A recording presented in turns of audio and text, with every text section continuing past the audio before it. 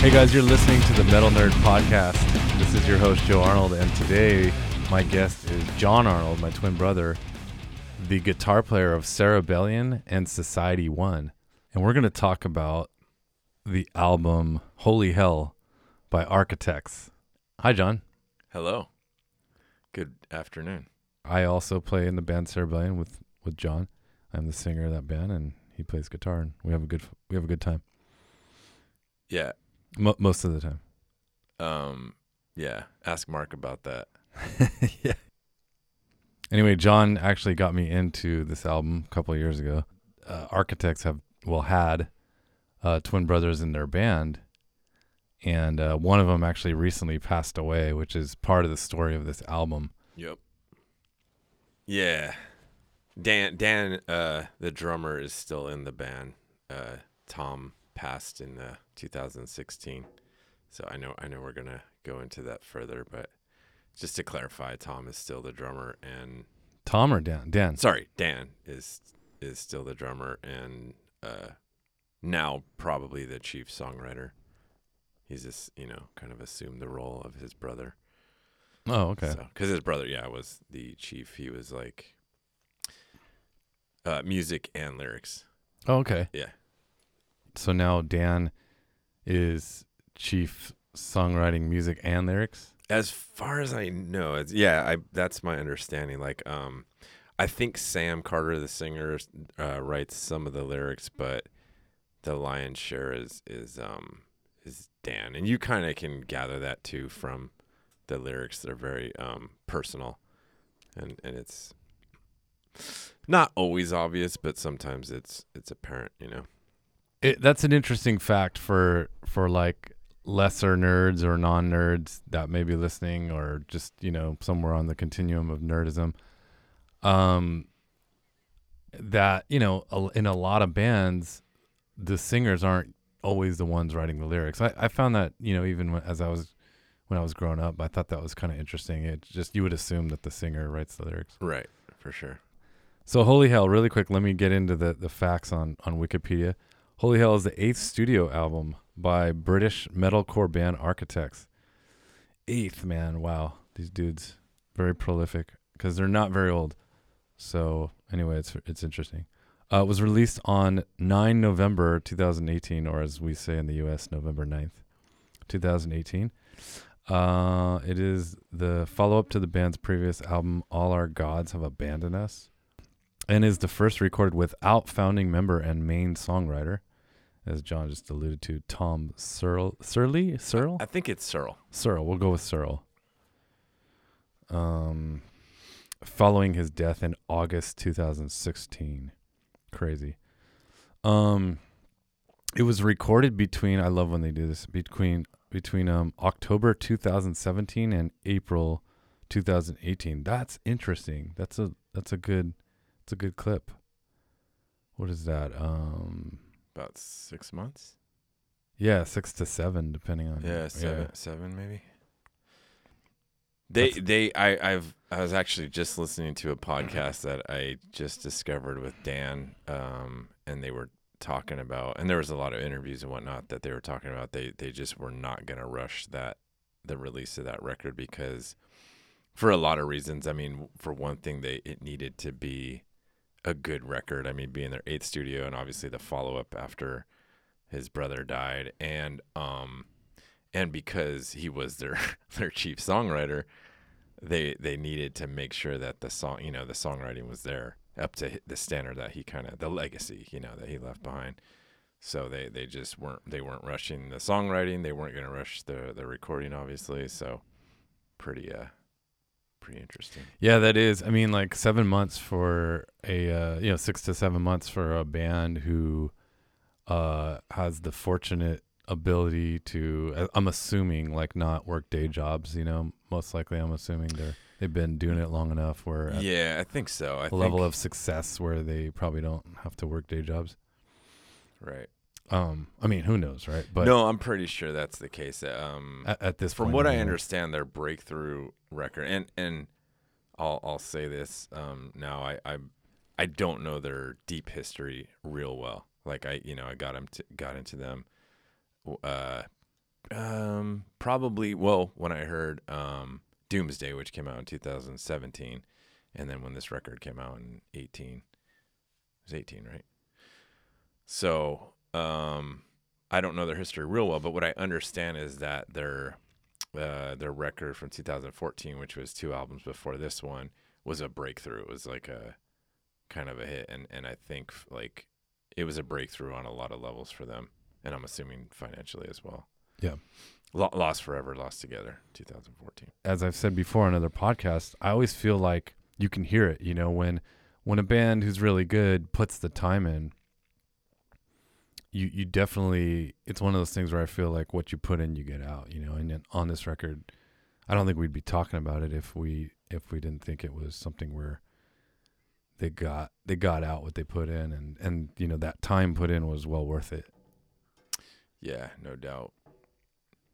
So, a couple more facts. The genre, they say metalcore and progressive metalcore, which I'm always interested. I mean, this is just Wikipedia, but somebody wrote that, supposedly, hopefully credible. And so I just wouldn't know exactly what to call them as a genre. I mean, the metalcore thing makes sense. Progressive metalcore, I've never even heard of, but that's cool. I don't even know if like Wikipedia validates this as a genre, but I would almost like think like gent would have been in there or something like that. Yeah, it's in there. Their influences are kind of broad actually for what I was expecting. Like the more I listen to them, the more I kind of trip out. There's almost like some, what would you call it? Like post-hardcore, like, I don't know, screamo influence. Yeah, like for as sure. you go further back, and like indie and emo and stuff like that. yeah. There's definitely some of that. I was thinking that on the way here when I was listening. Yeah, kind of trippy. The further I go back, apparently their first records earlier on, their biggest influence was Dillinger Escape Plan.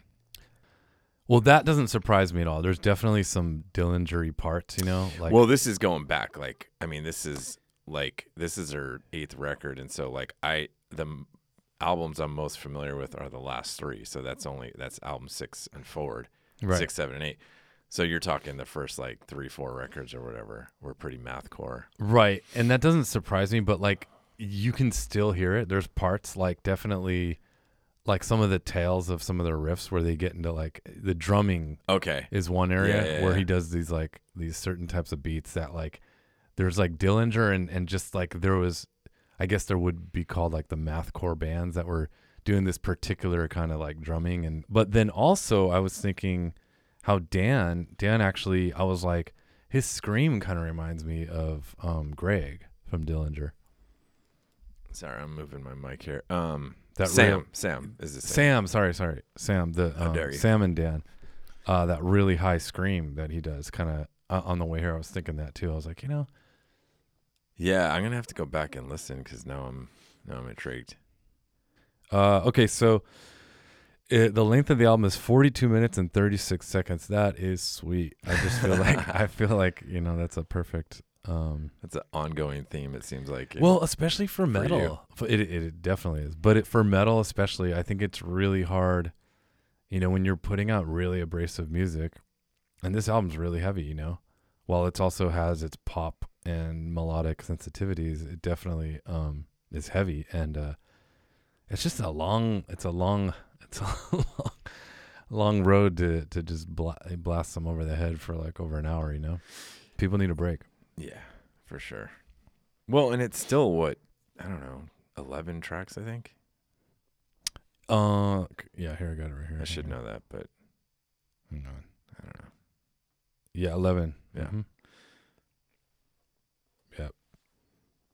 Anyway, that's cool. They were on Epitaph Records and UNFD in Australia. So Epitaph was for their US and European releases, and then UNFD in Australia. So that's interesting. Just really quick, I like to just dig a little bit. Epitaph Records is actually based out of LA, Hollywood, I believe, if I saw that right. Yeah, Hollywood. And but their roster artists include mostly Well, an interesting swath of bands. Bad Religion, notoriously like Bad Religion and Pennywise. But then we've also got Every Time I Die, Converge. So, and I noticed a couple other that were more in the kind of the similar genre or to the Architects. So. That is kind of interesting. Like you would think they were on like Nuclear Blast. I think at one point they were on Century Media, which makes sense. You got like Propagandhi, and you got The Ghost Inside. So there are some other Parkway Drive. So there's definitely. I mean, and that was the thing actually with Epitaph. I think in the early 2000s they started kind of jumping on a little bit of that metalcore thing because it was like, I'm pretty sure Death by Stereo was on there. I think so. And I want to say at one point maybe Dillinger was on there as well. They're Relapse, right? Oh, is that Relapse? Okay. I kind of get Epitaph and Relapse confused sometimes. I know, me too. And Mastodon was on Relapse, I'm pretty sure. But in that era, there was definitely like, I think like the punk culture or the punk labels were sort of embracing like the hardcore element of the metalcore thing, with certain bands, Yeah. So it's interesting. It's just weird because, I mean, I guess it makes sense for their history, because they are kind of definitely rooted in, hardcore. But at this point, like, Architects to me is firmly a metal band, Well, but it's funny going back and listening. I can hear the evolution. Like they've gone more metal, like more solidly metal. You know what I mean? Like it was more like whatever it was, and then it was metalcore. Metal's such a loaded term. Yeah, I mean, it's like what I mean. If you asked, yeah, true, the Pantera guy or like the Maiden guy, or I don't know, like would they embrace Architects as a metal band? I mean, they should. But it's just such a weird thing now. And what's interesting to me is how I've heard interviews with Architects and they consider themselves a metal band. They just say flat out like, being a metal band and all this stuff, and it's like it's so interesting, the whole label thing. Yeah, whatever, right? Yeah, I mean that's for other people to trip on. Totally. But it is fascinating because it does suggest cultural things around the culture of labels and marketing. Yeah, exactly. Branding and genre and all that. It's very interesting. Okay. Let me go back. So that was Epitaph. And then on UNFD, they've got Northlane and Beartooth and Silverstein as well as Architects. So couple names right there. Huh. Yeah. Interesting. So, Silverstein, the Canadian band. With Shane Told. He has a podcast. I don't know the band too well, but he has a pretty good podcast. Well, what's that? Lead Singer Syndrome. Yeah, and one of the Parkway Drive, I think, is Australian, aren't they? I believe so. But they're not on that one. So anyway, okay. Whatever, who knows, right? Yeah. Oh, this was fascinating to me. I'm almost finished here with the Wikipedia facts. This was produced by Dan Searle and Josh Middleton, who's also the new. Is he the new guitar player? The new guitar player of Architects. So he replaced his twin brother. Right. And is he the only new member after? Yes. Tom. Yep. Tom died. So Tom's a twin brother, by the way. I think we probably already mentioned that, but.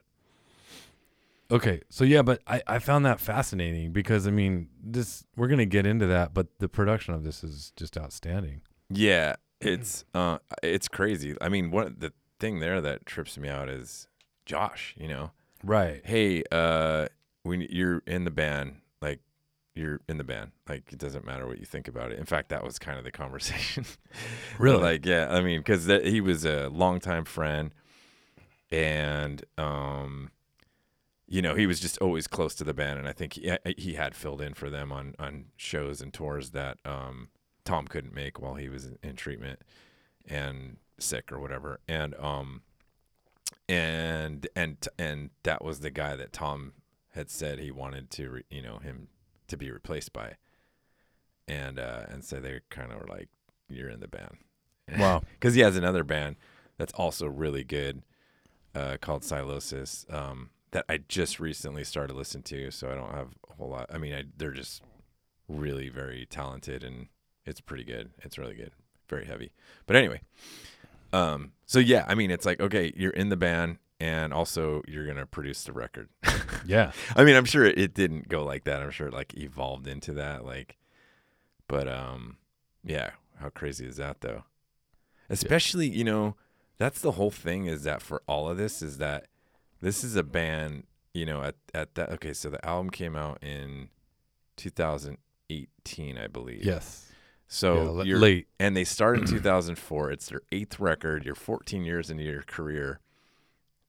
Somebody is now writing the songs that had not been one of the key songwriters, and now you have a brand new guy in the band that is now writing and producing as well. You know, I mean, I guess the point is that you're starting these things out and making these changes at such a high level. Mm-hmm. Like, you know, I mean, we'll go into it, but I mean, just to give people an idea, like okay, so they released Doomsday, this single about as a one-off, like, and it ended up being on the record, but about a year before, in 2017, over a year before the record came out, yeah.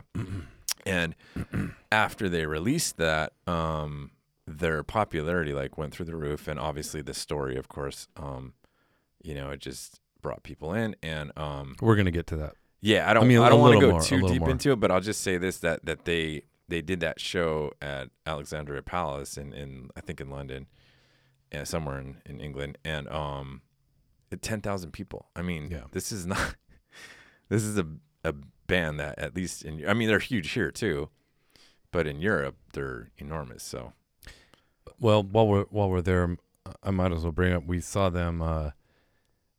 God, I mean, it wasn't that long ago. 6 months ago, 8 months ago, in Anaheim, at the House of Blues. Yeah, which is it holds 2,200, and it was sold out. And he said, I think the last time they played there, which was on the same tour, this is like the second leg of their second U.S. leg, I believe. Tell me if I'm wrong. Or maybe it was from their prior tour. Anyway, it was the last time they were here. It wasn't on the record, because okay. we saw them. It was like March last year, and the record had just come out. That's true, November. The November prior. Okay, so you're right. So that would have only been like 4 or 5 months after the release. Yeah, it was probably, I think they went out, like, because it was a year, the other House of Blues show was probably about a year prior, I think. I didn't go. I don't know. He didn't say when, but he said the last time we were here, he said it was like, I think they were blowing up so much, and I don't know this for sure, but just because of, I mean, obviously the story, but because of the song, because of the one-off Doomsday. Okay. So, and I might be wrong about that, but regardless, yeah. Okay. But I think what were you saying is that, well, just that, I mean, it wasn't sold out, right? Is that what yeah. You know, so their emergence is pretty recent, you know, in terms of like really, really starting to do well in the U.S. And, you know, it seems like a big climb. And just as far as like, you know, when you go on Spotify, their top 5, you know, I'm sure everyone who is a Spotify consumer, their top 5 songs are all from this new album, from Holy Hell. Right. Like, there's no other song on the top 5 that are, and, you know, so huge streaming numbers. So it's like, it just seems like this is like, I don't know. I mean, obviously, you know, it's all different levels, but it's like, this is like their Black album, you know, where everything's just going nuts. It's going bananas. Yeah, for sure. Them. And for sure. deservedly, we're gonna get more and more into that. But anyway, just really, really quick. Singles from Holy Hell there's been 4. Do you know what they are off the top of your head? I'm quizzing you. Okay, so Doomsday. Yes. Hereafter. Yes. What is it called? Modern Misery. Mm-hmm. And I want to say Death Is Not Defeat. No, Royal Beggars. Oh, Royal Beggars. Okay. Yeah, with the awesome video. Right. Yeah. But yeah, you're right. It says here too, the single, the Doomsday single was September of 2017. So like a whole year. Right. Interesting. Over a year, yeah. Okay. That makes sense. Well, okay. I mean, I don't want to jump ahead because no, go for it. It's okay. We can jump around. It's no okay. problem. Well, I mean, just to do the quick version. So, Tom had written some of that, Okay. and then he died, and then, they finished the song in his honor. I mean, it was about, losing him, basically, and then they put it out, and then, it's kind of like, I think what I read is that it was, they wanted people to know, well, first of all, hey, this is a song we were working on together, and then obviously the band finished it up without him, but it was a statement that, like, we're not over, like, this band's not done, you know what I mean? And of course it was the whole story, and then the song was enormous, and deservedly so. And yeah, everything kind of went from there. It's crazy. Okay, so here's a question for you. What was your gateway drug, or like what another way to say that would be, what bands were you listening to like the Architects that maybe led up to discovering the Architects? Yeah, so I got into Bring Me the Horizon in 2016, and I think through that YouTube, was kind of, how YouTube does, much like many things nowadays, they kind of know what you're into, and so they whatever, that one of their videos came on, and I think it was for Gone with the Wind. And I checked it out, and at the time, I don't think I was ready for it. It was great track. Tell us what that's from, real quick. Well, that's from All Our Gods Have Abandoned Us, right? The 2016 record. Gotcha. The one before Holy Hell. Yeah. So, I don't think I was ready for it. I dug it. It was good. It was more ambient than I would have expected, and I didn't know the story.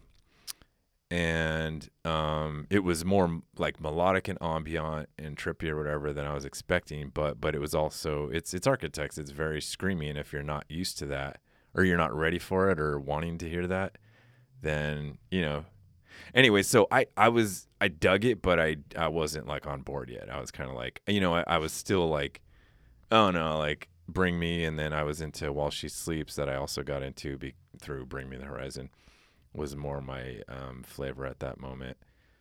So I wasn't on board yet. So anyway, I guess then I got into, through Bring Me the Horizon, like I said, I got into While She Sleeps and their record, All For, what is it called? What is it? My favorite record of 2017. I can't remember what it's called. Oh, You Are We. Hello.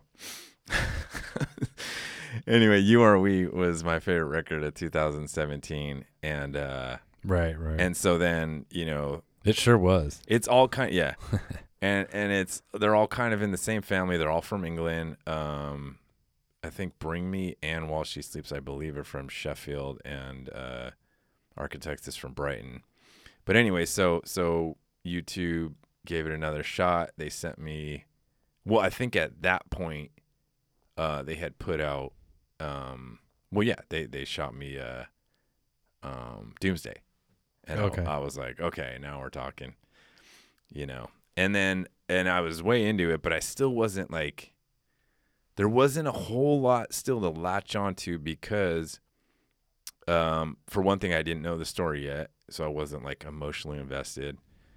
And the record Holy Hell hadn't come out yet, and everything prior to me was I've since changed, but at the time I was a little like just not exactly where my taste was at, At that time, yeah. Yeah. Right. It's definitely like it's a brutal scream he's got going on, and it's pretty consistent. But the thing is, what's interesting is like there's these beautiful melodies, like there's a lot of screaming, and it's like this really high kind of like, very kind of, in a way, kind of typical of, metalcore. and stuff like that. But we kind of mentioned the Dillinger Escape Plan similarity, and so. But yeah, if you're not feeling that at the moment or whatever, we all kind of go in and out of our phases and our tolerance for brutality. Yeah. So, and then, well, I guess to finish the answer to the question, because I really didn't answer it completely. Well, that was definitely my gateway, but I wasn't there yet. So, I think I actually went back and thought about this, and I think what finally like got me was, well, obviously the record coming out, and then there was like all these just one after another, these great songs that were like more melodic, and still screamy, but very melodic and just amazingly written songs. But what I think what got me was when there was a YouTube video that with the band playing Gone with the Wind live, and Tom has like a speech before the song starts, and it was like about, no, I'm sorry, not Tom, Sam, the singer, had a speech about Tom, and then I put it all together because I had heard about that, but I didn't remember. Like I remember hearing, oh, Tom from Architects, but it was before I was into the band. And so I was like, oh, that's this band. And so then that was like the beginning of like my emotional investment or whatever, because I was like, holy shit, this kid died at 28 years old, to cancer. And I didn't know, Cutting in here real quickly, I want to thank you for listening to the Metal Nerd Podcast. I'm your host, Joe Arnold. On each episode, I and one guest discuss one of our favorite metal albums. You can support the show by telling your friends, sharing episodes, leaving a review with a 5-star rating on iTunes, and subscribing to or following the show. Any of these actions will greatly help the show reach new ears. We are on Instagram as the Metal Nerd Podcast, and you can also reach out to us at the Metal Nerd Podcast @gmail.com. Thank you again for listening and supporting the show. Now back to nerding out. I didn't know right away they were brothers, and I didn't even know till recently that they were twin brothers. So that was a kind of a crazy revelation, but regardless, like this story kind of, I think like a lot of people kind of pulled me in, and then like everything started to make sense. You know what I mean? The song, the content of the songs, even the songs that I thought that were kind of like super grim or brutal or whatever from the older, albums, like it's like, okay, I get it now. So right. There you go. Yeah, and I was listening to so good job, YouTube. Yeah, good. Yeah, there you go. Thank you, algorithms.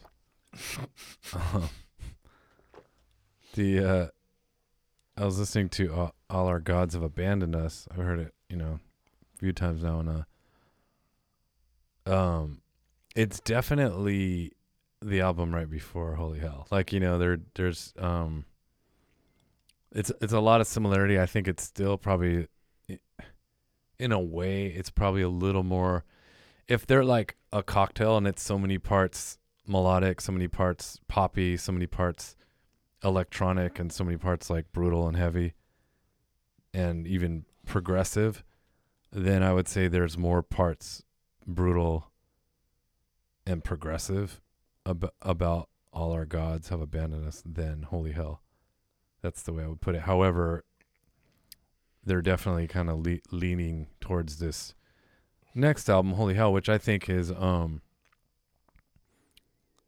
great balance of all of the things I just mentioned, like kind of a poppy melodic sensibility, using electronics and definitely like some sampled keyboards or like kind of string samples, other types of like more rhythmic electronic samples, but yet super brutal, very progressive. I mean, in terms of like, it's not, I wouldn't say very progressive, but like if you dig deep and you dig into the details of what these boys are playing, this is not easy stuff to play. Like this is a very right technically and technically challenging music for sure. And I think that's going to be something that gets lost perhaps on like the kind of like and maybe I'm probably being negative, but in the metal world, you have to be on the defensive a little bit. But the sort of like the metalhead that's going to go in and sort of just, basically Like the impress me. elitists. Yeah. The elitists, the impress me bros. And let's see. I mean, if they're not a musician, they're going to miss that. And that's the thing. Like, I love that even more is that a band like, I mean, I guess it goes back to even like Rush, a band that, Right. that the song doesn't lose its good songwriting as a casualty of the progressiveness. You know what I Right. mean? And that's even more impressive to Yeah. me than just like being progressive for the sake of being progressive. Sure. So, yeah, I don't know, man. There's no point in going super deep into that, except for that it's there if you're if you're into that. Yeah, like if you're a guitar player and you want to like fuck around with some great riffs, like definitely fuck around with this album because, I mean, dude, there's some amazing shit. And then once you get into the drums, man, let me tell you, because like I play drums, and I mean I'm not the most proficient in the world, but this opened up a whole new world of trying for me, and not just them, but there's a lot of younger bands right now that if you really want to like improve your chops, listen to some of this newer shit and try to like get down with it because it ain't easy. Yeah, and then to see, I mean, you can speak more to this than I can, but to see them live, I mean that drummer is just like flawless, man. Well, you said it best. He's the truth. He's the truth. He plays the truth. Well, He plays the truth. maybe both. But it's true, man. This guy, I mean, He definitely plays the truth. I mean, yeah. I mean, just seeing him live, like, I've gotten more into his playing, like dissecting the actual parts, by trying to play his stuff. And that's something else. But then when you see him live and it looks fairly effortless, but like his meter, I mean, he's like perfect. He's freaking, And he hits hard. Oh yeah. I mean, he's laying into everything. Oh yeah. I mean, the truth. Like, you wouldn't not lay into it if you were playing the truth. No, exactly. He's laying into it. But he was pretty much flawless, man. He was like perfect. His meter, I don't know if they play to a click or not, but he was Probably, I would imagine. well, because they have like one of the guitar players, who was it? What was it? The bass player, like, he had the programming stand, sort of like how you mentioned Rush, how Geddy used to do both. They have like a programming stand, so I feel like you could do it on the fly. Thing. I think it's a keyboard thing. Yeah, but I mean, yeah, right. But what I'm saying is like, you wouldn't necessarily have to play. This is, we're going to get nerdy here, but yeah, but you wouldn't necessarily have to like sample tracks. So just for, but I think they do. Yeah, they might. Yeah. Yeah. But like for people who aren't maybe, totally aware of this, if you're sampling tracks, like in the kind of the background, for a show, for whatever it is, whether it's, some people are even like sampling backup vocals these days and different things, but definitely for like, say, sampled kind of sound like electronic little pieces or whatever you're sampling in the background, or keyboards or whatever, you would need to play to a click track, and the drummer usually is like the kind of quarterback where he'd play to like a click track, like a metronome. It's just a beat, and so they play to that so that when the sample comes in, it's all programmed, like pre-programmed, and so when the sample comes in, it's on that beat, and so the whole band is like on the beat. I always thought, just to give an example of how it would work if you didn't have that, was I thought Metallica back in the day on the Black Album, when they would and maybe they still do this, but when they bring in the sample of on Enter Sandman, where the kid's doing the prayer, and they would always be off tempo with it because they, the sample was on the tempo of the album, but they're playing faster. I think And there's so a tapping thing you can do, to get it on tempo with how the band's playing live. There has to be something. Well, like now I would imagine. Well, maybe even then. I don't know. But I mean, if the band's still changing tempos, while the thing's playing. Or I don't whatever. think mean, that it existed will- back then. Okay, maybe. And I maybe not. remember like almost every live cut, it would like be the thing where like, the what was it, the prayer? How's it go? Anyway, So I lay me down to sleep. Blah blah blah. My soul to keep. that's the Megadeth one. Oh, my bad. But anyway, but it's the same prayer. But anyway, they'd be Or off. is it now I lay me down? Yeah, now I lay me down to sleep or whatever. And but that sample was always slower. And so the band, it was like kind of funny, and they would like get ahead of it. Yeah. So but anyway, so there you go. Nerd corner. Yeah, that was super nerdy. Even for me. I'm pretty sure they have they play to a click and they have samples, but Yeah. anyway, whatever. We'll just leave that alone. Yeah. So let me look. Okay, so I wanted, you already mentioned you were talking about the Architects and Bring Me the Horizon and While She Sleeps. I'll throw another one in there. That's a British band, Tesseract. And you're, obviously a huge fan of, and I've become a huge fan of. Is it safe to call them, and then you can add, I'm sure a handful of others, but is it safe to call them the new wave of British heavy metal? Sure. Or new wave of British heavy metal 2.0 or something like that? Yeah, I'm into it. Like I know metal journalists, you can have that one for free. I would say that Tesseract is from a different scene than the other. Like I think Bring Me the Horizon, Architects, But While She Sleeps are all kind of from the same Sure, but like scene. if you remember the new wave of British heavy metal, those bands were all slightly different too. Yeah. They were kind of from different scenes, Yeah, it's all super killer. Obviously another one is Asking Alexandria. Oh, right. Asking Alexandria, which Totally. I'm not saying they're my favorite band. I do really like the record that they put out that nobody cares about. It was the one, I think it was the one before that. What was something, the Black or something? There's too many Black. There's the Black album. There's the Blackening. I think this was like the Black or something like that. I don't know. Anyway, I whatever. missed that one. Regardless, there's a lot of killer British bands from the last 10 years. Even if you take them out of the equation, and you can even take Bring Me out if you want, because I know that's controversial, even though I don't think it's dig 'em. controversial at all. I dig them. But they're but you still got, just right there, you got, at least you have Architects, While She Sleeps, and Tesseract.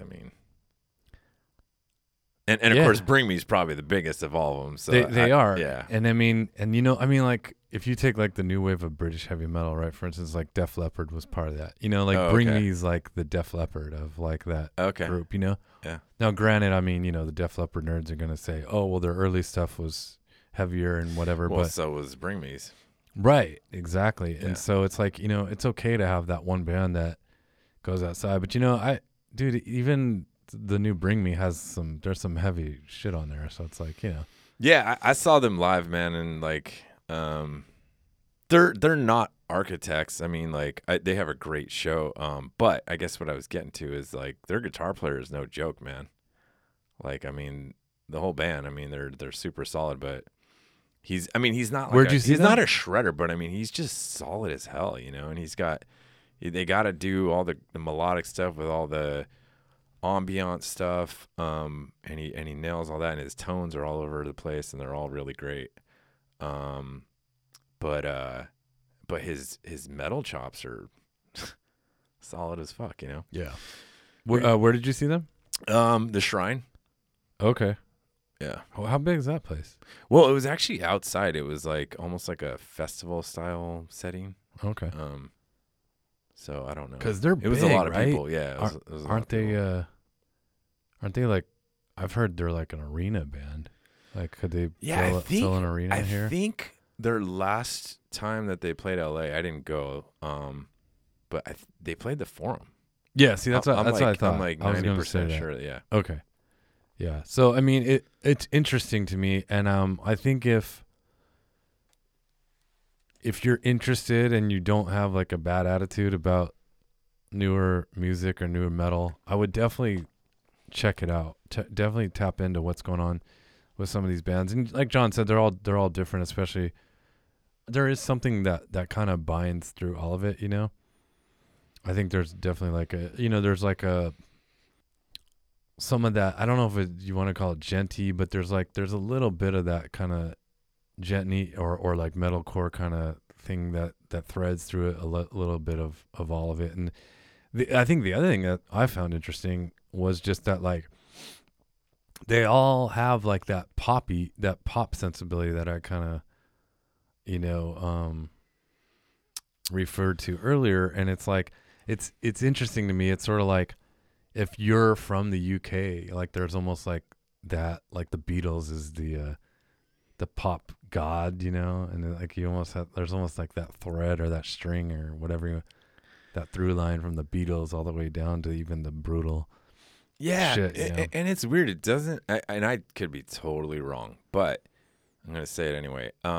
It seems like there's more integration of different styles, like over there, like they're like, I know they've had pop guys like sing backup vocals on like a heavy Bring Me the Horizon record and stuff like that, I don't know if that's not a good example, but anyway, I just think that there seems to be like a little bit more borrowing, and using those different sounds or whatever. Yeah, and I mean, I think that to me, that's exciting. I mean, it's like, yeah, I don't know. And I think it, honestly, I think it gives it sophistication, that like, I mean, I don't necessarily know that I can think of anyone in the US who's doing what, like, say the Architects are doing. You know what I mean? Like, I don't know if that is something that's going on here. That's why I find it really interesting, because it's like, wow, they're kind of on to something. I don't know. Can't put my finger on exactly what it is, but there's definitely something there with like the fact that, they don't mind, again, using samples, using electronics, having like poppy hooks, of course being melodic. It's just like, there's something going on, and it's different than any bands I can think of in the US that are like more contemporary, kind of like upcoming, Yeah. like younger. Yeah. To me, like all the British bands, like they're just writing better songs, man. They just are. And it's like, it's still creative, it's not like over here, the active rock thing is really big, and it's right. Like, and those are all like well-written songs or whatever, but it's like, it's almost like they're being written for radio. Like they're just so uninspiring to me. And to me, that's not like all these bands. That's not what's at the core. Like there's actually something real at the core, why they're writing the music. And then they just happen to also be, for whatever reason, they're just great songwriters. I don't know. And obviously, like, it seems like bands get better over time, and you can hear it. But yeah, I don't know, man. That's what's probably the most exciting thing for me, because it's like, I don't know, man. It's got to be more than just like angry, aggressive music to get me. Yeah, it's it. Like there's got to be like a soul to it,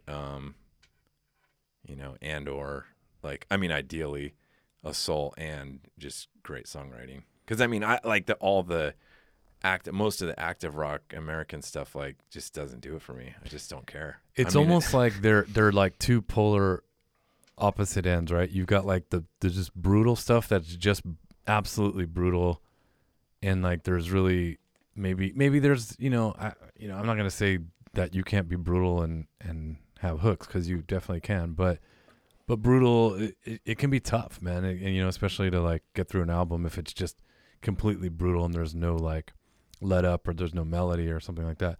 And then the other end is what you're kind of describing with the active rock thing, where it's like, I think people like have sort of like knocked off the blueprint that a Nickelback, it's almost like the Nickelback kind of prescription, Yeah, I mean, you can just you can hear it and feel it when a song's just like in a band or in a mission statement or whatever is like geared towards like we're getting songs on the radio, and it's just like, or at least I can. I mean, and it's not just me, but like, probably musicians and songwriters. I mean, it's not just that group either, but anyway, you know what I'm saying. Yeah. And they, like I think when you're writing just for the radio, it'll strip away some of the aggression. It'll strip away some of the like musicianship. And so I guess what this album, what Holy Hell represents to me is like this place where, no, all the musicianship is still there. All the aggression is still there. I mean, dude, some of the screams, there's nothing more brutal and heartfelt. Right. Because like he's talking about, like, their freaking band member just died. This dude's twin brother just died. And it's like, I mean, it's like you feel it, dude. Like some of those screams. I think one of their lyrics is the deepest depths of despair, and it's like, that's the place where they're at and it's very like, that's where this record comes from. Absolutely. The deepest depths. That's hard to say. Depths. Yeah. Of despair. So, yeah. And like, but merging those worlds, man, like merging those without like telegraphing a radio song, you know what I mean? Like totally being so obviously going for something that's going to get on like active rock radio. I just feel like that is a place that's very, very special for songwriters and metal bands. And I mean, because they're great songs. They're the soul is there. Like obviously like there couldn't be anything more real. It's written by a twin whose twin brother died at the age of 28 years old.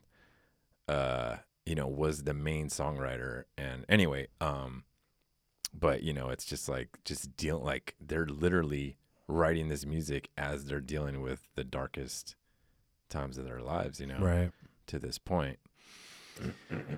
And yeah, man, you can feel it. And I gotta say, it's Sam, like we talked about, I think he wrote some of the lyrics on this record, but doesn't write most of it. But God, is he not the perfect like deliverer of the message or the, I mean, God, he's perfect. It's just unbelievable.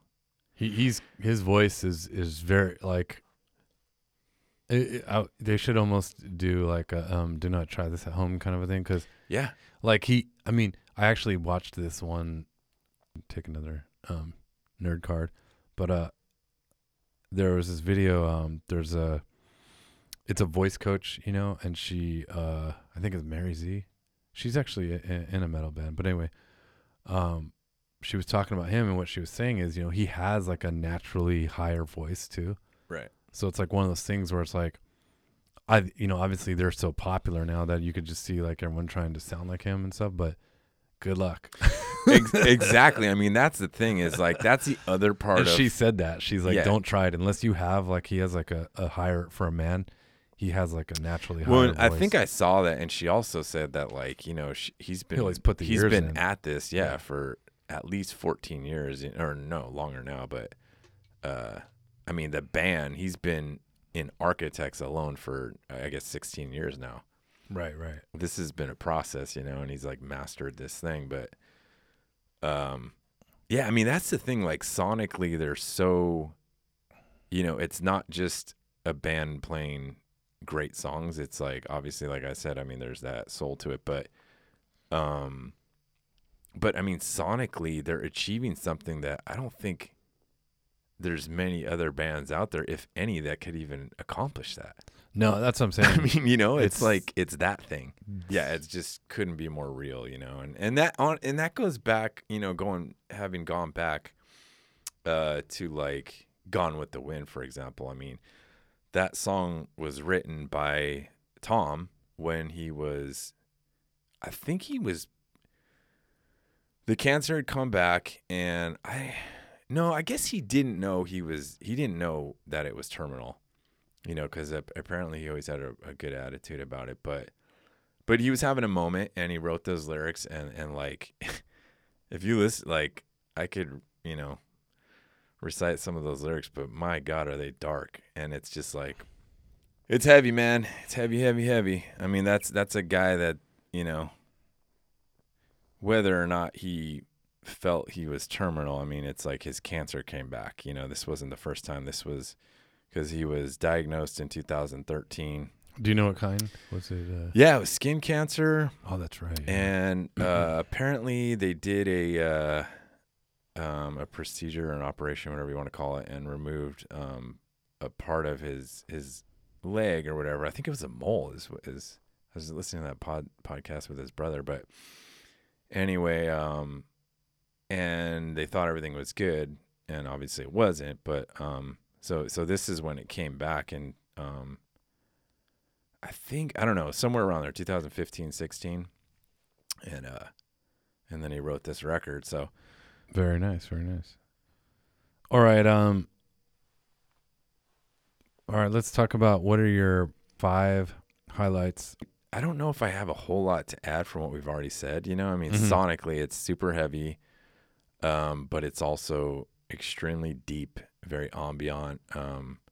The canvas is perfect for like suffering and, I mean, somebody described Sam Carter's vocals as sounding tortured, Absolutely. and I think that's a good way to put it. The word, I think if you read some of the reviews, the word, like I said,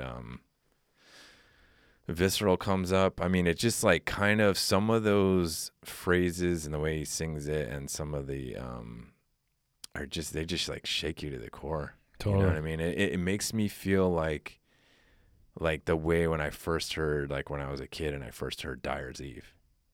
You know what I mean? Right. Like I don't know if I had ever heard a song so personal that was filled with. And who's with, that by? For that would be listeners. by the band Metallica. Yeah, I guess I'm assuming people know that, but Metallica, it was on And Justice for All, the last song. And not to go super deep into that, because maybe we'll do that at some other point, but that song, like, I think that was the first time Hetfield really got personal in a lyric.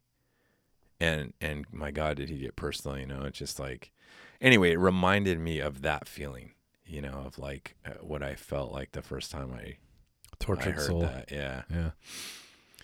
I know there's a song that you love that I love too. The title track, Holy Hell. Yeah, oh yeah. And I think there's that line in there that is like, God, the way he sings it, it's just like, I don't know how else to explain it. Like I said, I already said it, but it just shakes you to the core, but Let me go to that. But I think that there's 2 lines there, and I think it kind of sums up the whole record. You know what I mean? It says, "Holy hell!" Wait, hold on. Yeah. Or go, just like Yeah, I'll go make to it that there. part. It's, what is it? Holy hell! I've got nothing else to lose, but I know, and I know there's gold buried in the blue. Exactly. So it's like this, again, that there's a line on another song, the deepest depths of despair, which is hard to say, but anyway, and then that's where you're at. But then I think the whole point of this record is that there's gold buried in the blue, meaning that there's a lesson in all this. There's growth, Right. There's growth to be had, and they made that really clear on that documentary Holy Ghost. That was like the theme of the record. Is that like even Tom, it made cancer. Right here. Yeah.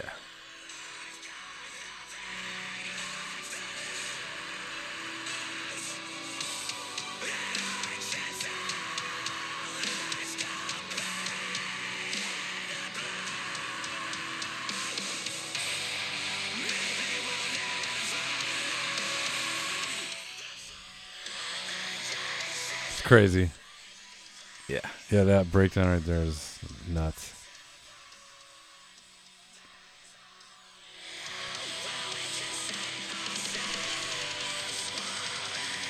And then right here where he just screams it.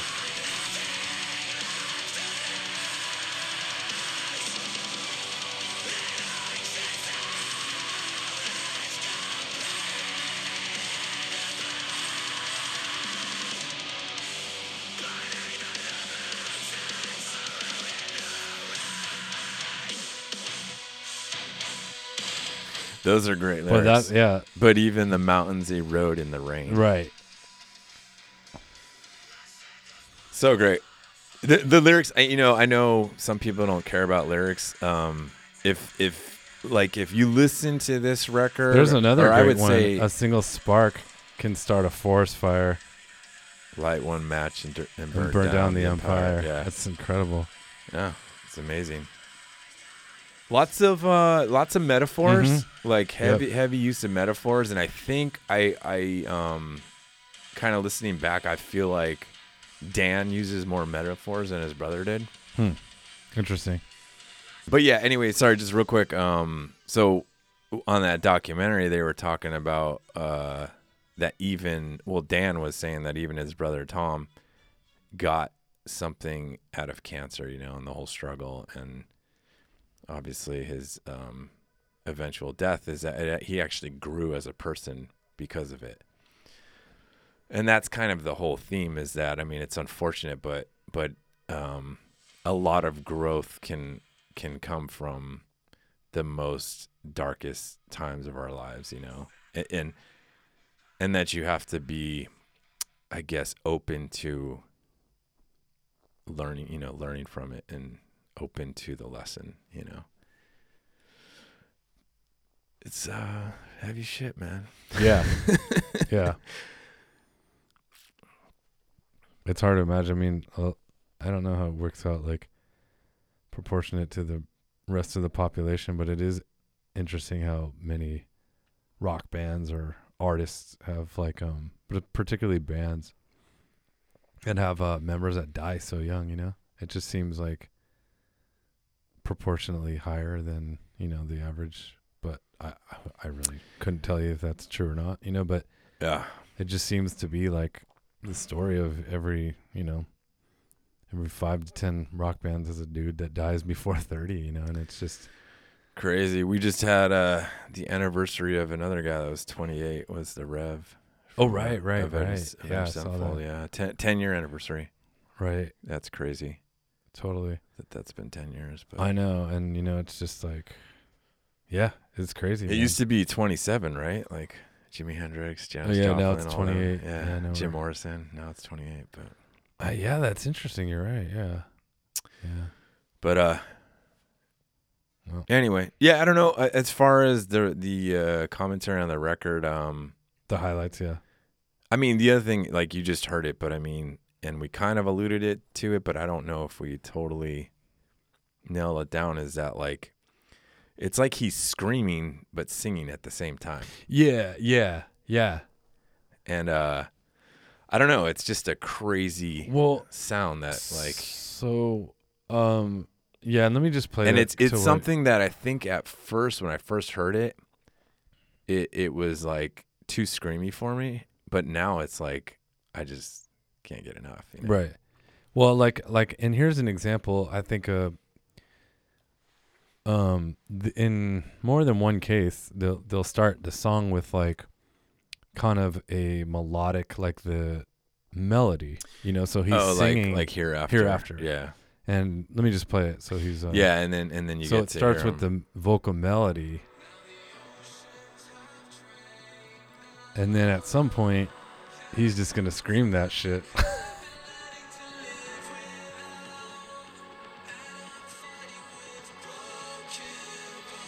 And you're kind of listening to that.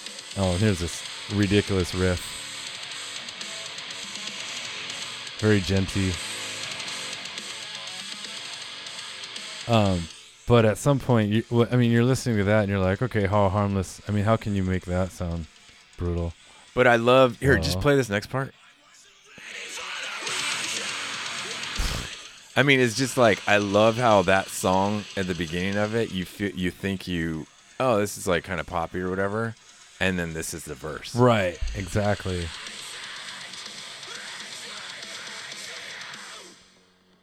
And here comes the loud. Now he's, like, screaming that. And I challenge anybody out there who thinks this is easy to do, just go ahead and try to sing that.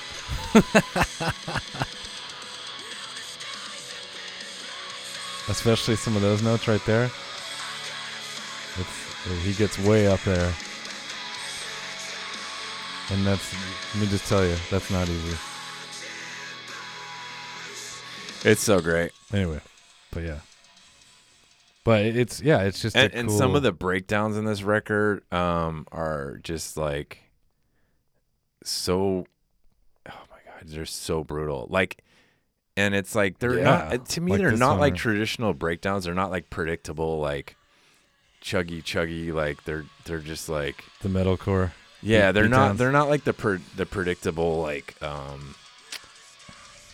you know, like I said, there's a sophistication about their sound that just is different, and obviously you can hear the metalcore influence, and the gent and all that stuff, but it's like there's just another level of sophistication. Here's one of those breakdowns.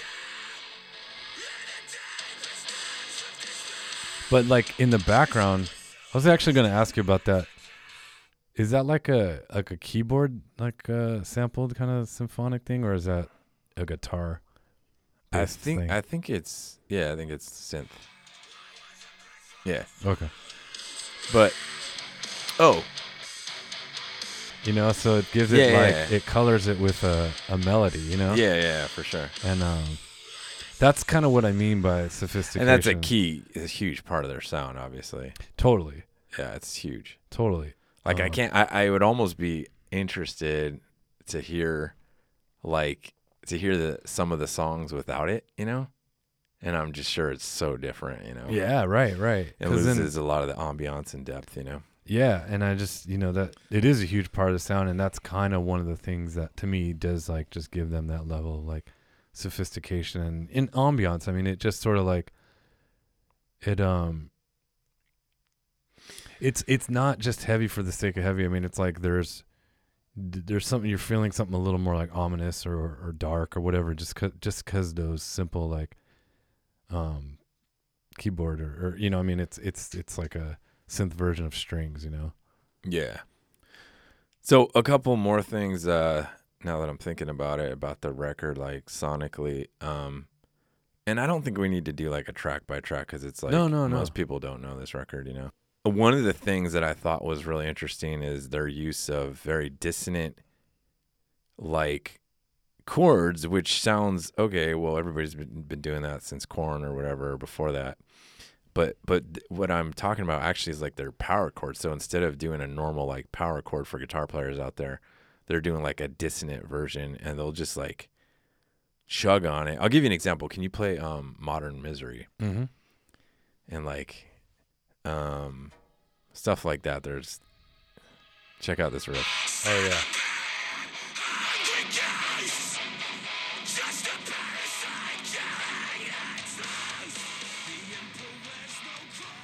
Yeah, so that's not like a typical like power chord. It's like a dissonant, like it's like two notes together that are actually together are like dissonant, So I don't know if that makes sense to everyone, but I could have swore the musicians out there will understand. And I don't know. And maybe that's something that's been going around for a long time, but to me it's kind of a newer idea, I mean, bands have been doing it for a long time, but maybe it's just the way they do it. Like Metallica's been using chords like that for a minute. Yeah, but this is just tuned so low. You know what I mean? And it's like, and to just ride on it like that, like is like kind of crazy. Like, I mean, that's one of their singles. You know what I mean? Right. And it's just like they're riding this like dissonant chord like into the ground. Like it's like, I love it. Yep. And I don't know. I guess that's kind of like what's so cool about this record is that like they're singles which do have like, I guess, radio appeal. I don't know if they were trying to or not, and I don't even know if they are on the radio, but they definitely have that appeal and that capability. But like they're just, it's like they're definitely not like trying to get on the radio. You know what I mean? Like it's like the songs are just too brutal, and they're doing too many crazy things like that to like be, oh yeah, like this is like definitely gonna make it on the radio. And ironically, and I just, the whole radio thing is I've always found so interesting. Even back in the, like, say the late 90s or early 2000s when like, you know, System of a Down got on the radio, and they definitely were not trying to, you know, like on the first two records, like totally. Sugar, yeah. And I mean, you know, like that's what's always been fascinating to me is just bands that just get on the radio, or even Avenged Sevenfold, you know. I mean, they were writing, you know, on City of Evil, like 6-minute song, you know, 7-minute songs, and they would get on K-Rock. And it's like, you can't tell me their goal was to get on K-Rock. Like there's just no way that's a thing. Like, you know, and the very progressive songs. And anyway, my point being is the whole radio thing is just interesting because then you know, there's like the people, like you said earlier, there are bands that like try to like really specifically write songs to get on the radio. And then there's just some bands that just get on the radio. And it's interestingly enough, you know, we have XM radio. And there's two stations, well, the two that I listen to anyway, Liquid Metal and Octane. And I've heard songs from this album on both of those stations. Liquid Metal, which is like the heavier one. It's like the station where, you know, you'll hear some, you know, Slayer and some Lamb of God and some heavier stuff. And then you'll also hear, this album. But then Octane would be like more like the active rock, as you were kind of saying. To me, it sounds like has a little more of that. You know, like they'll have some other metal stuff on there too, like heavier stuff, but it's mostly like that kind of active rock sound. And I've heard new stuff from Holy Hell on both, so it's just kind of interesting. You know, they've where they ended up landing on doing really well on radio here in the U.S. Oh, okay. Yeah. I don't know. I mean, I'm not totally surprised, but I don't know these things. No, yeah. I think even I want to say back in the day, because I think the first time I heard, before I really got into this record, I heard what was the single that they released in 2017? Doomsday. Yeah, Doomsday. Yeah. So, okay. Yeah. Okay. Yeah, for sure, they're killing it. So I mean, I all their songs, I would say that's the one. Even though, like, you heard Royal Beggars, like that one has like very, very melodic, catchy, almost poppy parts in Hereafter too. But they just get so damn heavy that you just don't know, is this gonna like work? You know? Yeah, it's so heavy. But I would say Doomsday of all of them, even though it's still brutal in its own way, is like probably the most. Okay, yeah, that one I could see on the radio. Right. You know.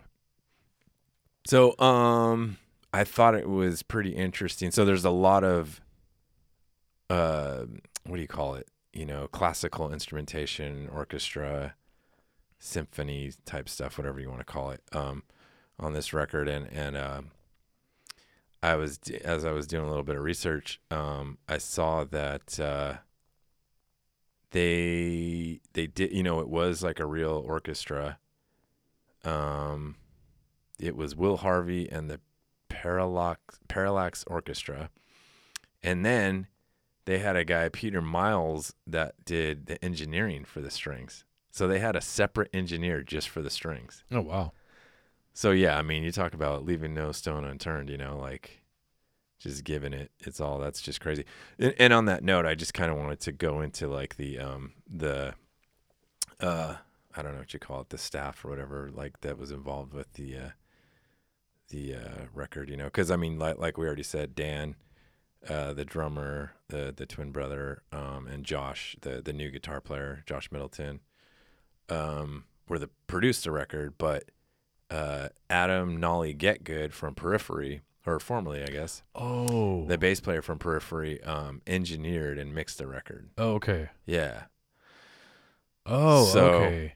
That's most of the interesting stuff. There's other people involved. Oh, actually, this was interesting.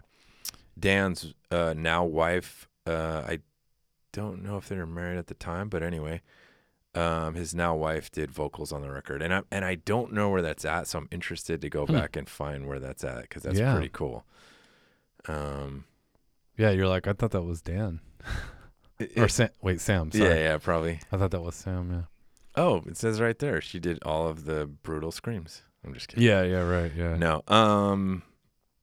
So anyway, no, and then I went back and I thought this was interesting too. They're producers on the two albums prior, which was All Our Gods Have Abandoned Us was 2016, and then 2014 was what is it? Lost Forever, Lost Together. Sure.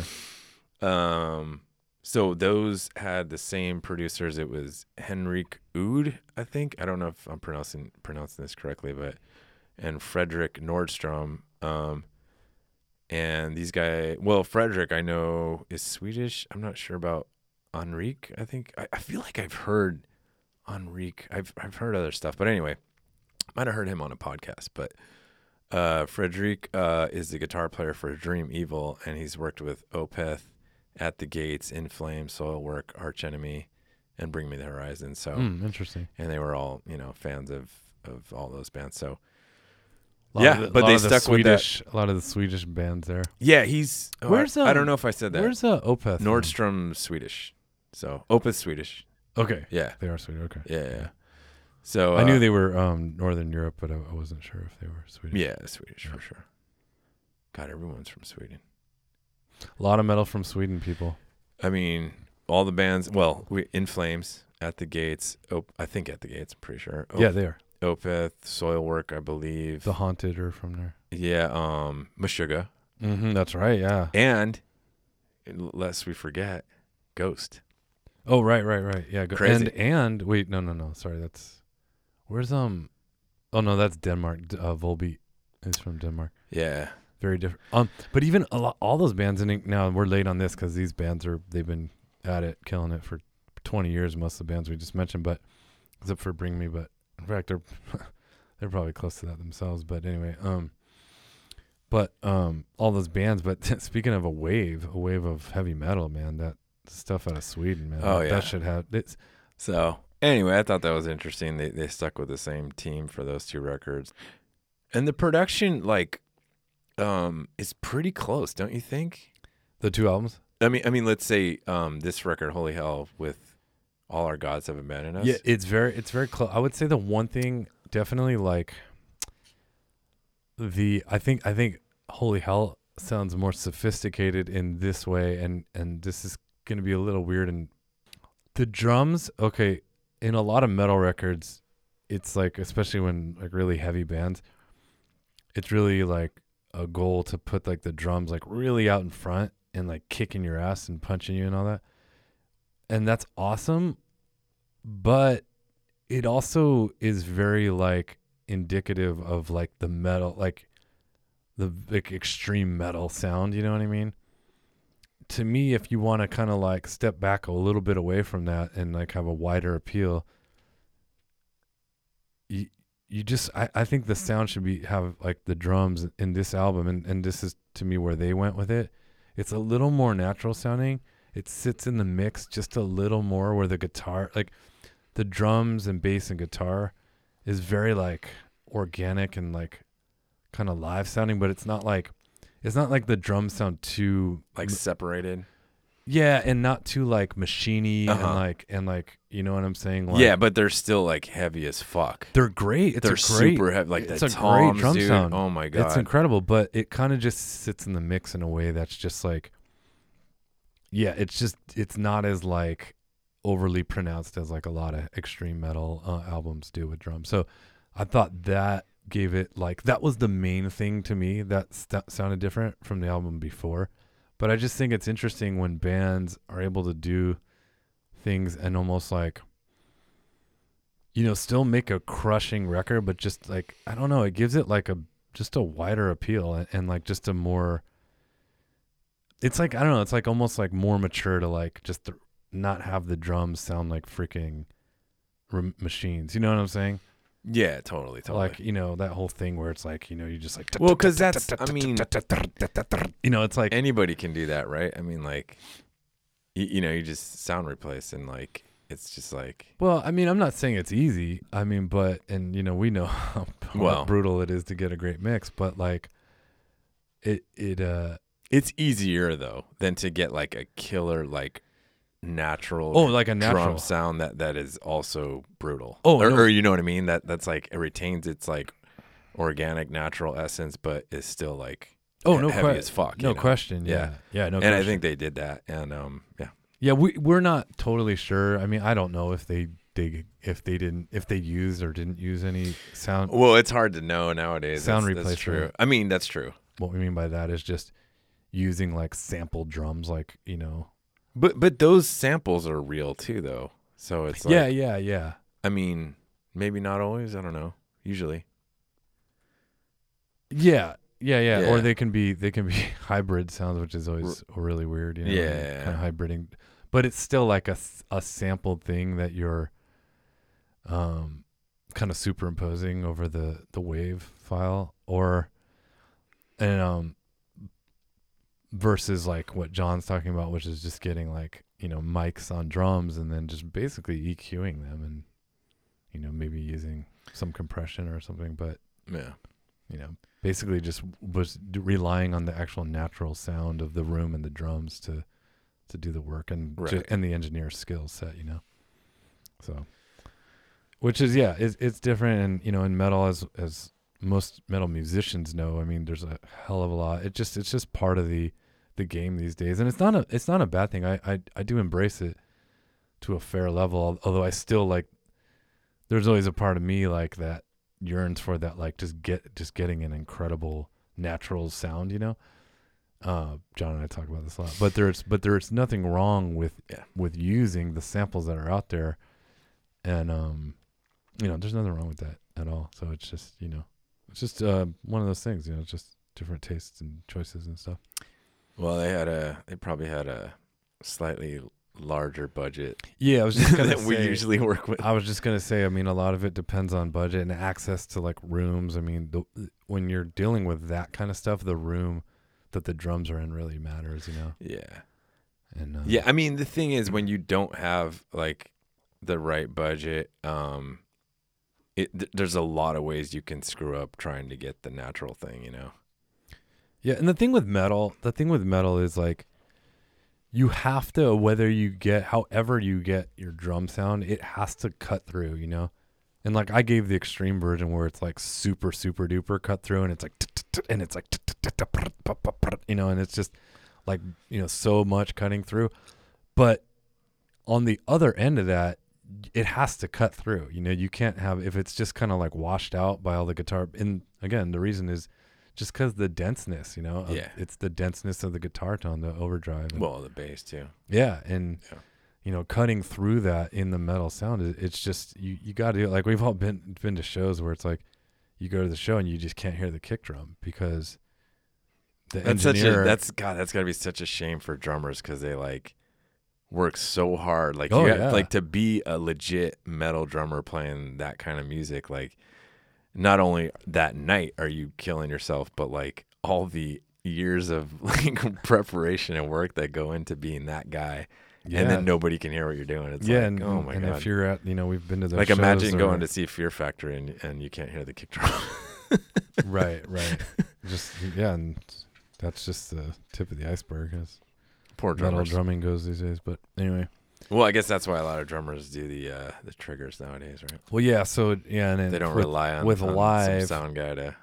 Yeah. With live, you can get like a, I've actually never done it, but so I don't know exactly how the setup is, but you can get like a module that actually goes in your kick drum, and then it sends a MIDI signal out to the mixing board, so you can kind of do it that way too, so that you're kind of guaranteeing, you're almost like locking in a tone, a kick drum tone, which is right. Yeah, it kind of takes the variables out, you know, a lot like what they're doing with guitar now with the fractal and all that, just taking out variables, you know. Yeah. So anyway, nerd corner over. Let's see. For now. Yeah, for now. I mean, okay, just so I'm just gonna run through a few more questions from this album, and I can show you the track list if you need to. But from this point on, this is an opinion here. From this point on, what song? If you're the Architects, right? What song's in the set list every night? If I'm the architect of the set list of the Architects, there you go. I mean, I think they're gonna have to. I think Doomsday's like their, you know, Enter Sandman. Yeah, like Enter Sandman, Seek and Destroy. You know, like those ones that, you know, they're always gonna be in the set. Yeah, I mean, like you know, pretty much probably Paranoid for probably Black Sabbath. Their top 5, or at least for now, that are on their spot. You know, like Hereafter. I think.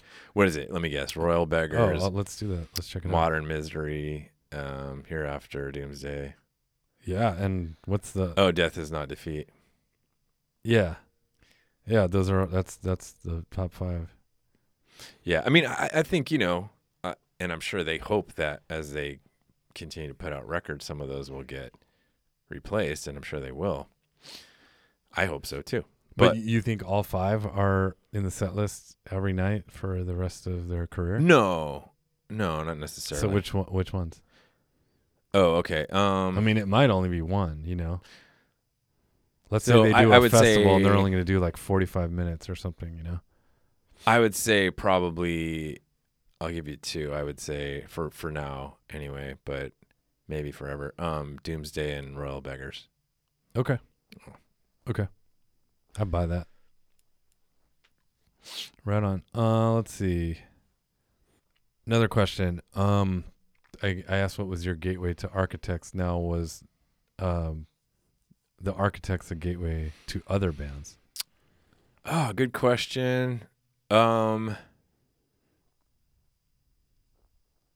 So far, not really, because I've gotten recommendations for like Parkway Drive and I think North Lane and stuff like that, Mm-hmm.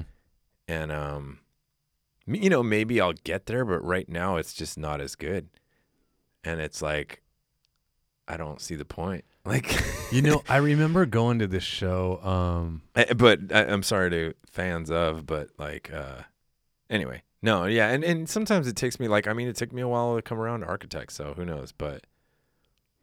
I remember going to this show years ago, and the Dillinger was playing, and they were playing like it was like a festival type of thing, but like a small type of thing. But it was like several bands, and it was a lot of the like metalcore kind of bands at that time. And it was at the House of Blues in Anaheim, and the old House of Blues, which was, for people who don't know, it was much smaller. It was like 1,100 capacity versus the new one, which is twice the size. But anyway, so I remember watching, and Dillinger may have closed the night, or I don't know, or like been second to headline or something. And I just remember leaving that place thinking like I don't know if they give me a reason to really like listen to any other thing like them. You know what I mean?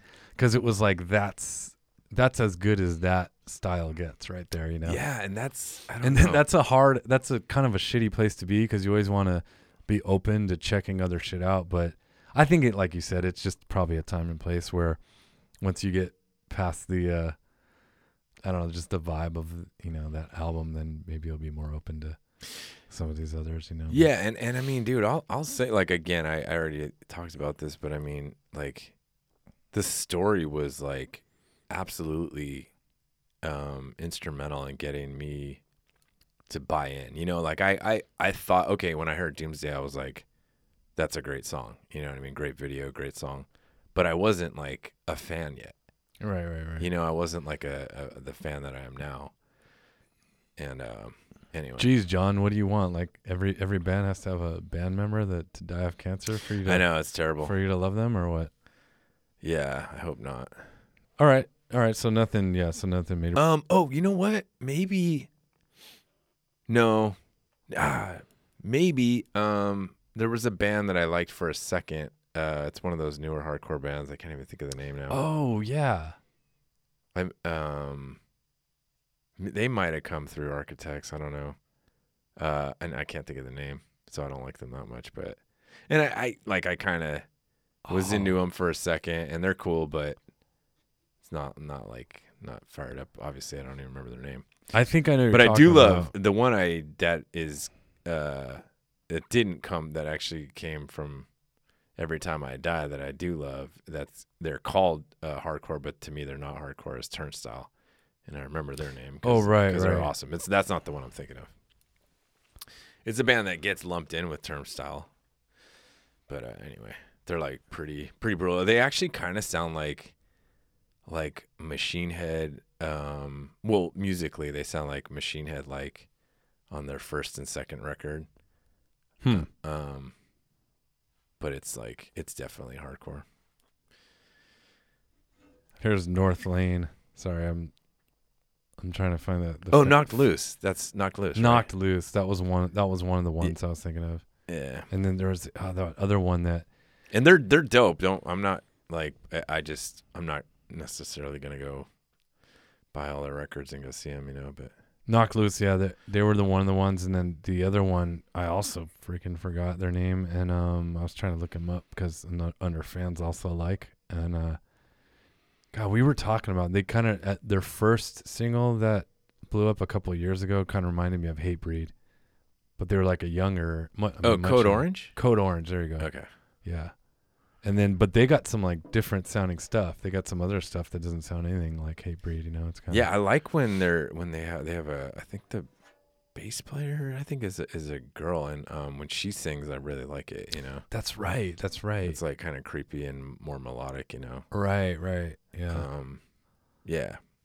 I mean, there's a ton of good stuff out there. Just saw.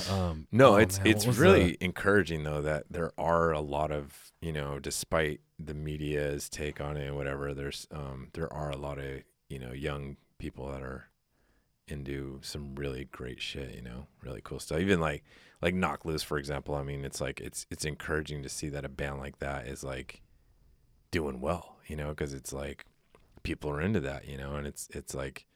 It's not my favorite band, but I mean, it's awesome. It's just like that style. It's encouraging to see that style is still alive and well. Hell yeah. Yeah, I was just thinking there was a really good band at Dia de los Deftones. They kind of almost had a where is it? Oh,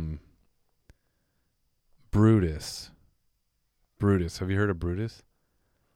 No. I mean, just while we're on tangents of newer, younger bands that are really good, and they were God, I don't even. We actually saw them in the audience like after they played, and I was like, hey, great show, and they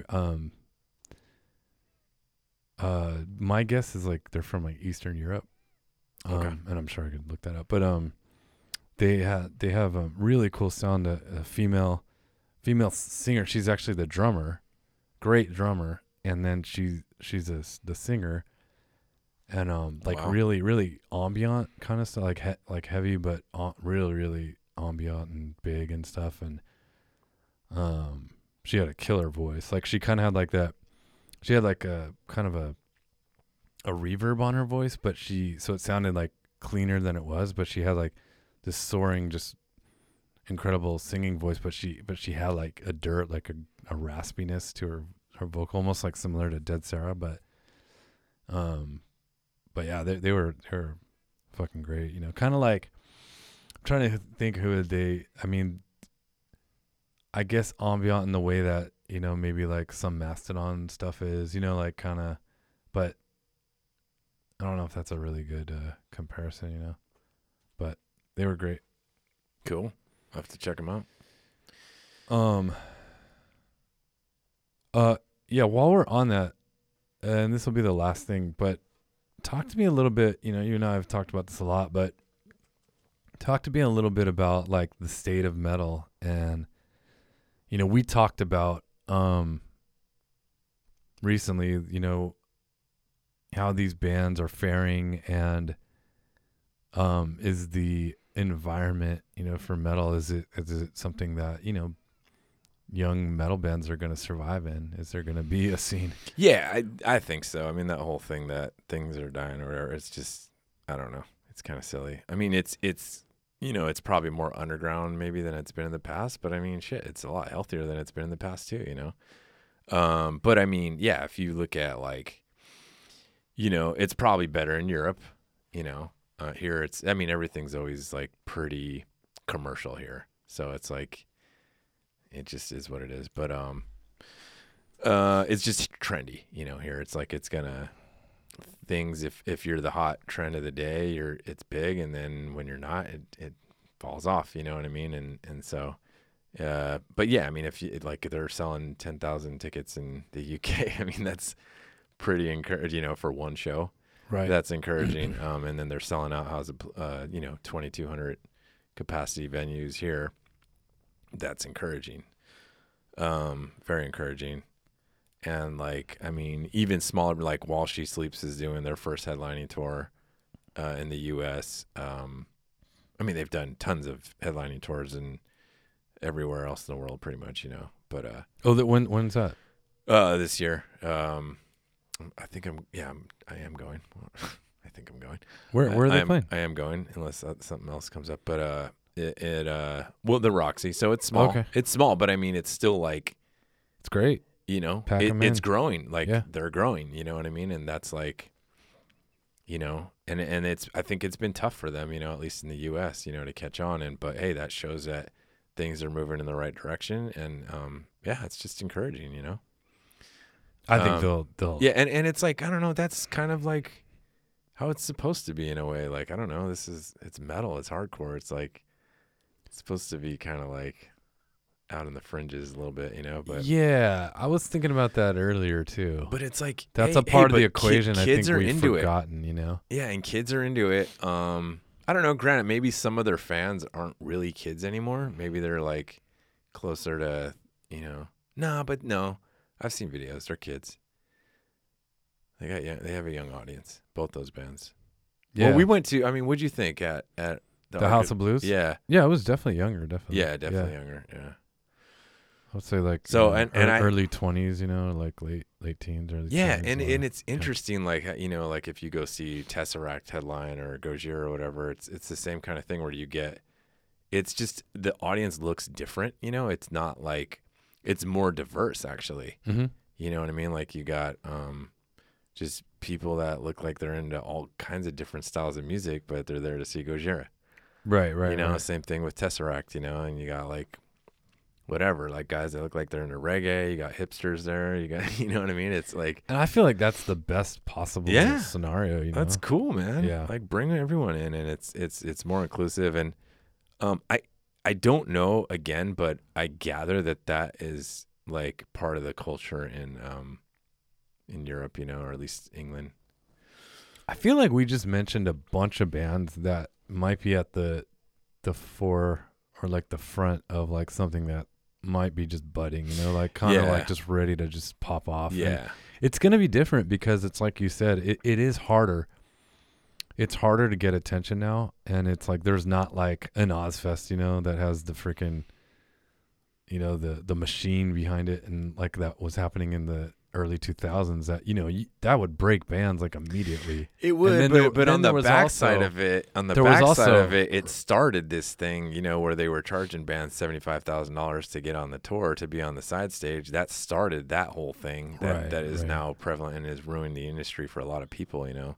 Right. So, I mean, and I'm not, whatever, it is what it is. It was going to probably happen at some point anyway, but it's like, I don't know. Yes, Ozfest did a lot of great things for a lot of bands, but it also had kind of an ugly side, if you ask me. Yeah, no doubt. But I mean, it was like there was also at least an FM radio appetite at the time for like heavier stuff, you know, not like Right. Well, okay. not like, you know, for like something real heavy like death metal or something, but like, you know, but it was definitely the FM radio appetite was like a heavier one than, you know, and I don't know that so much matters anymore, especially when you throw like XM in the mix, which is, you know, satellite and all that. But it's just, there was a different kind of infrastructure, and which is all I'm saying to that is I do think that these bands, there's an energy about it that is, and that's what kids like latch onto. It's the energy. It's the like, it is like kind of like the despair and the you know what I'm saying? It's like that.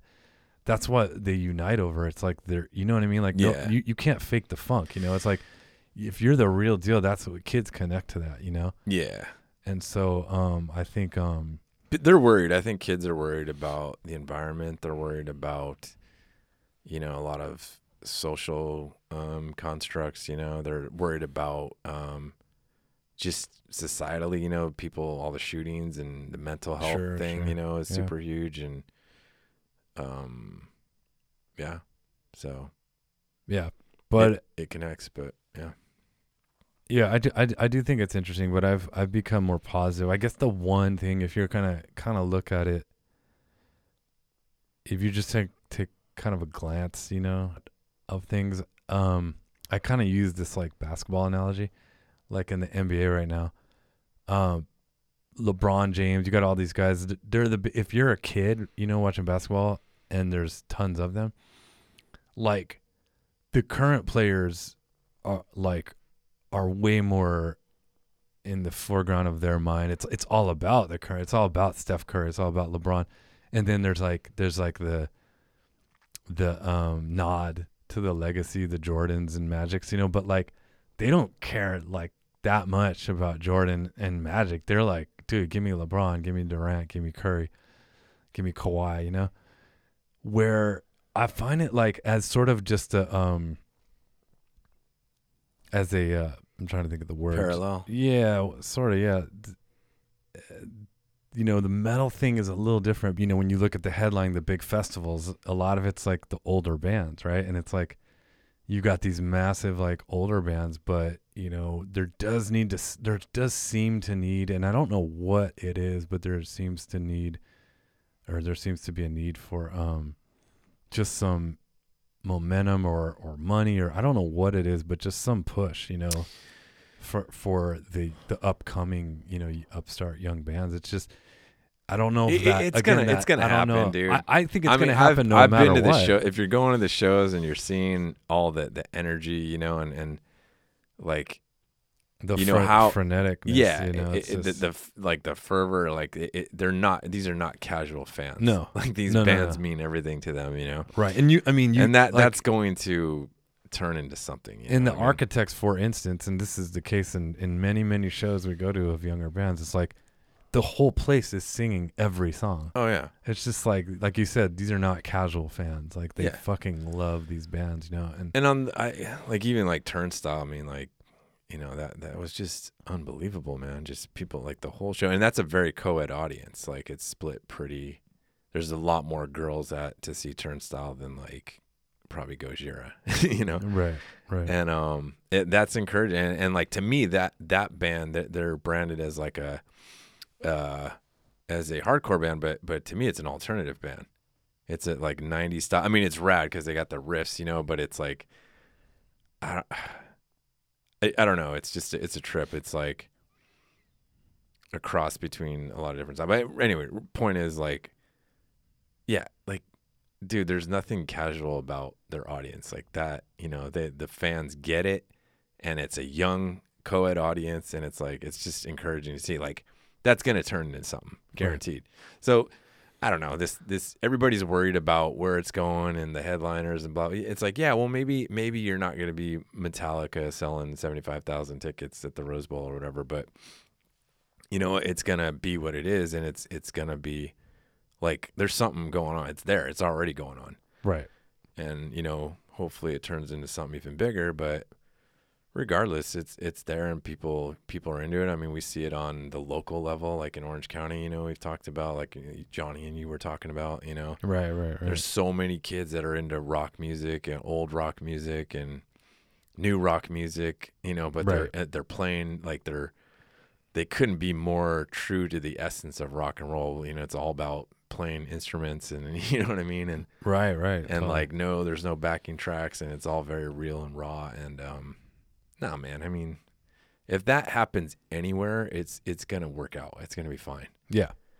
So one more caveat to that is just, I was thinking about how there was always like some scene associated with like all these different, even in the metal world. It's like you had the kind of metalcore thing and the new wave of American heavy metal and all that. There was like some like uniting sort of engine and journalistic push behind it that like kind of gave it a little bit of, and I think now maybe it's just more like kind of splintered off into like little smaller scenes, and that's fine. I don't know if those things were like super helpful though to the bands. You know what I mean? When you get lumped into a scene, does it then paint you into a corner? You know what I mean? And then when that scene dies, you go down with it. So maybe there's a reason they're not. I don't know, but and all those bands like Tesseract's a very different band from Bring Me the Horizon, which is a very different band from While She Sleeps, which is, you know what I mean? So Yeah. So anyway, I agree though. I I agree that like when you see the energy, when you take even like the House of Blues show, for instance, and there's 2,200 kids, right? And if you ask the average person, they wouldn't even know who Architects is, but there's like all this energy and like, behind this band. And it's like, I feel like they're right at the cusp of even, I mean, they're there already. I mean, who could these days even boast to sell out like, a national tour of like, 2,200 seats everywhere they go. I mean, to me, that's an incredible level of success, yeah, especially for extreme band, style, and especially an extreme band that's not from here. Right. Exactly. Yeah. Exactly. But I agree. I think the energy's there, and I think it's gonna like spill over, and I don't know. Just real quick to kind of, while we're talking about their live show, we kind of talked about it a little bit, but I just want to say, like, seeing them live was like, I mean, the musicianship is like basically perfect, Yeah. The singer's incredible. The production, like, yeah. their sound was just like bigger than anything I've ever heard. You know what I mean? Like, and the energy in the room is like, they're to me like, and I saw Gojira in that same room at House of Blues, and like, they're neck and neck, man. Their show is like, it's neck and neck. Yep. And that's saying a lot because everybody knows Gojira is like one of, if not the best heavy metal, like live heavy metal band at this point, Right. Yeah. Yeah. Oh, dude, unbelievable. Totally. And I thought, honestly, I don't know if you remember my take, but I was like, it sounded perfect. Like I can't even honestly. This is someone who's been to literally hundreds of metal shows. I cannot fathom it sounding better than that. It was like that good. Yeah. It like, and I've seen like it. I don't know. It called to mind. I was standing right behind the sound engineer and just praising him. I was like, oh my God, you're a god, bro. Like, yeah, this is fucking. No, it's just enormous, and everything's like it's just the biggest sound ever. But no, it called to mind like Megadeth, like in their heyday. Like I've seen Megadeth many times, but if you go back and watch YouTube videos, I would say that like in 1992 was like the peak of their live show in terms of just like being a super tight, like a machine. Right, totally. And that's a good way to put it. That's where they're at, They're just like 16 years in, 15 years when we saw them. And it's just like they're just that band. Firing on all cylinders, yeah. And they had a filling guitar player that night, Oh, okay. I didn't. Yeah. The guy Josh, that's the new guitar player. I think he had a kid, or that's I right. believe. Yeah, I kind of remember that. So he wasn't there. Was that their first show of the tour? I think it was, right? Their U.S. I think tour. you're right. I think it was their first show. Yeah, because I remember like because While She Sleeps was a little like they looked like it was their first show. Yeah, and they said they got, and they still killer, but they definitely looked like it was their first show. And Architects was they were like perfect. Yeah, and you're like, how are they that good on their first show? It was crazy. Yeah, it was. Yeah, it's crazy. But anyway, well, do you got anything else, or is that a good place to leave it? I think that's a good place. All right, man. Yeah. We didn't even fight. Yeah. We didn't argue. Yeah. We're on our best behavior right now. Yeah. Well, John, thank you. Thank you.